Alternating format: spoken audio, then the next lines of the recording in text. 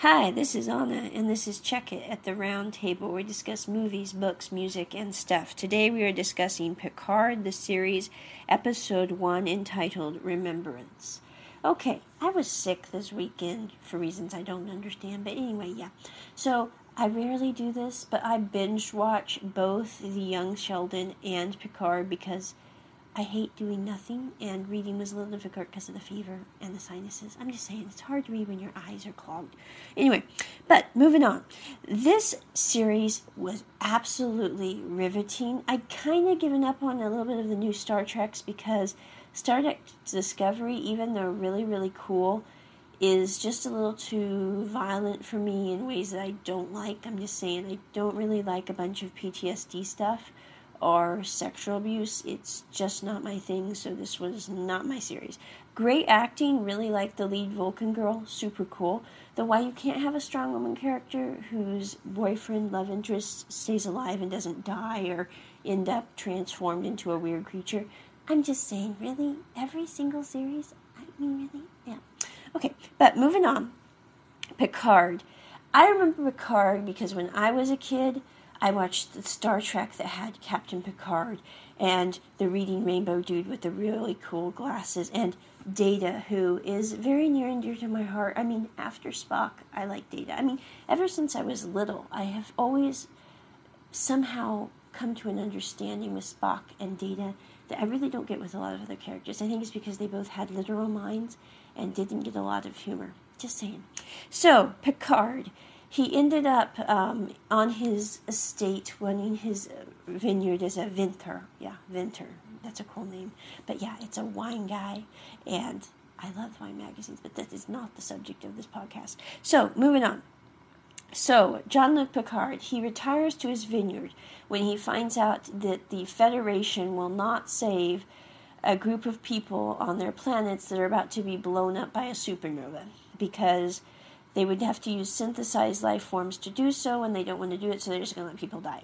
And he says, you know what, if you're going to do that, I'm not going to be part of your Federation. Which, I kind of get it. It's not a bad thing to say given the situation. I mean, there's always the third way, but if they're not going to help, you really can't be a part of that. So anyway, 14 years later, fast forward, he is in his vineyard with his friends, who are also his servants. They kind of help him around. He's feeling like he doesn't want the game to end, but he's kind of stuck in this cycle of boring monotony. It's just one day after another at a gorgeous vineyard. Yeah. So anyway, plus he feels he has unfinished business because of Data's death that was caused in part by him and his indecisiveness in the Star Trek that I just did the podcast on recently. You'll have to check that out.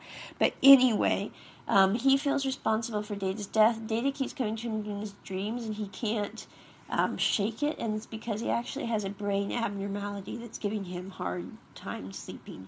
So anyway, what happens is he decides to do an interview, which they said they were not going to bring up the Romulan issue, and instead decided to kind of hornswoggle him into answering questions. And Picard is a good guy. I mean, if you ask him a question, he's going to answer it. I mean, I don't mean it where it's like, there are things that I will not say, but if you ask me my opinion on it, I mean, point blank, I will give that opinion. I mean, I know we give a podcast reviews, but, there's certain things I'm like, it's nobody's business. But if you ask me point blank my opinion on it, I will say, well, or I will skirt around the issue and decide not to answer, either way. But Picard is the kind of person who is wired so that, if you ask him a direct question about something, he is going to answer it.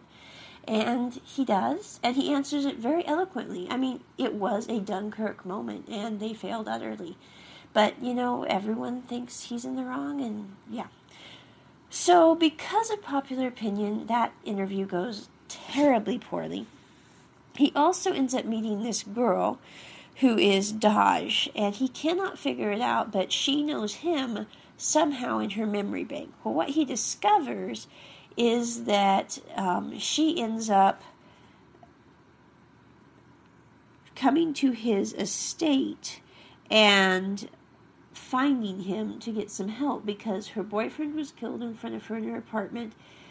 She seemed to be activated somehow and to fight off all these bad dudes very quickly, very effectively, and she didn't remember training for fighting. So we have that plot thicken, as it were. And so Picard is trying to figure out what's going on, and he's not quite sure.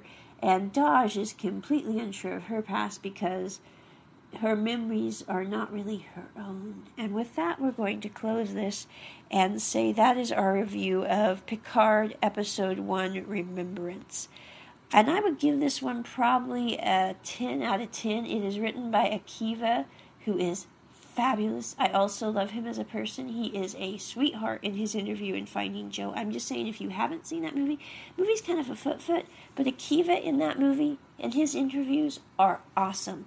So if you want to have a really good look at some interesting things, listen to that interview of Akiva's in Finding Jo, because he is brilliant and thoughtful and very, very kind. And that is very rare in the film industry, you know? So I'm just saying, really cool guy. Akiva wrote this with Michael Chabon, who I believe might be the Michael Chabon who writes the books, and also was the executive producer of this show, along with Akiva and along with the man who plays Picard. So that's kind of an interesting little footnote. But with that, on and out. Bye!